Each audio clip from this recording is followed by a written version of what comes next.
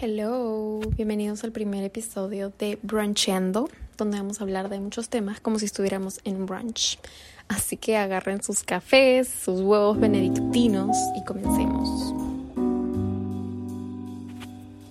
Hoy vamos a hablar sobre el primer tema, que va a ser cómo tratarnos mejor. Yo voy a hablar desde mi experiencia. Esto no es algo que deben tomar como una guía o no soy psicóloga, evidentemente. Entonces, ojalá les ayude y en verdad por eso lo quiero compartir. La forma en la que yo aprendí a tratarme mejor es de tratarme como trataría a una persona que yo amo. Entonces, evidentemente, esto parte mucho de que debemos querernos. Entonces, por ejemplo, si hay un día en que yo me levanto y no quiero hacer algo o no me siento... Hagamos un ejemplo muy realista que me ha pasado muchas veces. Me levanto y no me gusta lo que veo en el espejo. No me gusta, por alguna razón me sale un granito o... no lo sé, simplemente no me gusta lo que veo. ¿Cómo le diría yo o cómo reaccionaría yo si una persona que yo amo, como mi hermana, mi mamá o una amiga, si me dijera, oye, me veo horrible? ¿Acaso yo le diría, ay, sí, tienes razón, te ves horrible, mira lo que te salió ahí, deberías, no sé, subir de peso, bajar de peso, deberías dejar de salir a la calle porque nadie te debería ver en estas condiciones? No le dirías eso, tú le hablarías con amor y probablemente lo que le dirías es, probablemente sí, te salió un granito, pero eso no determina quién eres tú, eso no te hace menos ni más. Le diría, tú igual eres linda, eres una super persona, nunca le hablarías mal, ¿entienden? Entonces, ¿por qué nos hablamos mal a nosotros? ¿Por qué lo primero que ves al espejo, o al menos a mí antes me pasaba, es decirme me veo horrible?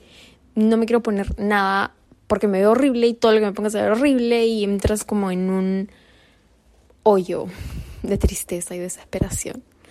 Entonces creo que la clave para tratarnos mejor es tratarnos como una persona que amamos. Y no digas las cosas feas, por más que las pienses, porque evidentemente hay días en que uno no puede evitar notar algo en sí, pero una cosa es pensarlas y otra cosa es decirlas. Una vez que las pones afuera, siento que son mucho más graves y causan más daño a ti, porque tú eres la persona a la que se les estás dirigiendo. Entonces puedes pensarlas. Me acuerdo que una vez yo había regresado de la tienda y me vi al espejo y dije, I look like a fucking... Y estaba a punto de decir una palabra muy mala contra mí misma. Y le dije, supermodel. Porque así no lo sientas en ese momento. A veces tienes que decirte, sí, soy linda, soy hermosa. Y así no te sientas en algún momento, créeme que hablarte así de bonito va a causar un impacto positivo en tu vida. Versus hablarte mal. ¿Qué otras formas hay de tratarnos bonito? Comprarnos cosas bonitas, en mi opinión.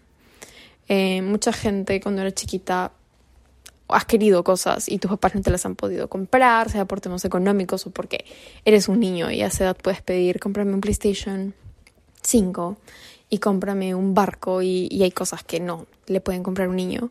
Entonces el tener la capacidad de hacerlo ahora que somos jóvenes adultos, yo creo que eso también me ha ayudado a mí con mi autoconcepto, con el amor que me tengo. Es la forma en la que me trato y me regalo cosas. Si algo me gusta y realmente me gusta, no es como que una compra impulsiva de ay, lo vi, creo que me va a gustar y luego jamás lo uso. Me lo compro y porque siento que la Luciana chiquita se lo merece y ella todavía vive dentro de mí.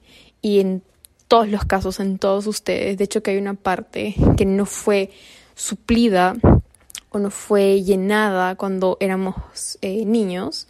Entonces, si ahora tienes la capacidad, digamos, económica o de tiempo de hacer esas cosas por ti, eso también ayuda mucho en el amor que te vas a terminar teniendo. Es tratarte bien, imagínate que estás tratando con un niño, con tú pequeñito, mírate al frente y di cómo le tratarías a esa persona. Si esa persona está cansada y te dice ya no puedo más, realmente le dirías no, sigue, tienes que seguir, o eres un flojo o una floja por no hacerlo. No le dirías eso, le dirías probablemente está bien, vamos a descansar, ¿qué necesitas? ¿Necesitas comer un postre?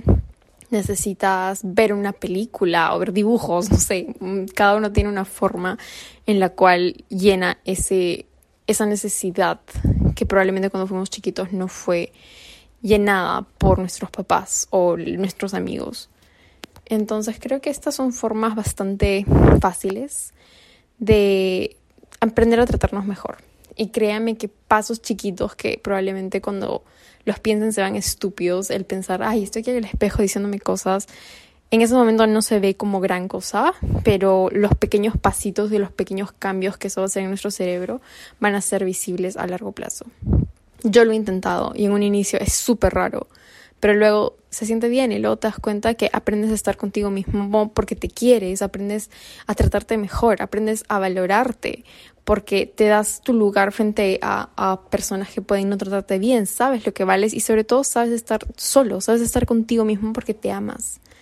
Entonces sí, para este primer episodio no voy a tenerlo súper largo y les quería dejar esos consejos. Por favor, si es que tienen algún feedback, pueden enviarlo al correo que está en este podcast. Y muchas gracias por escucharme. Cuídense.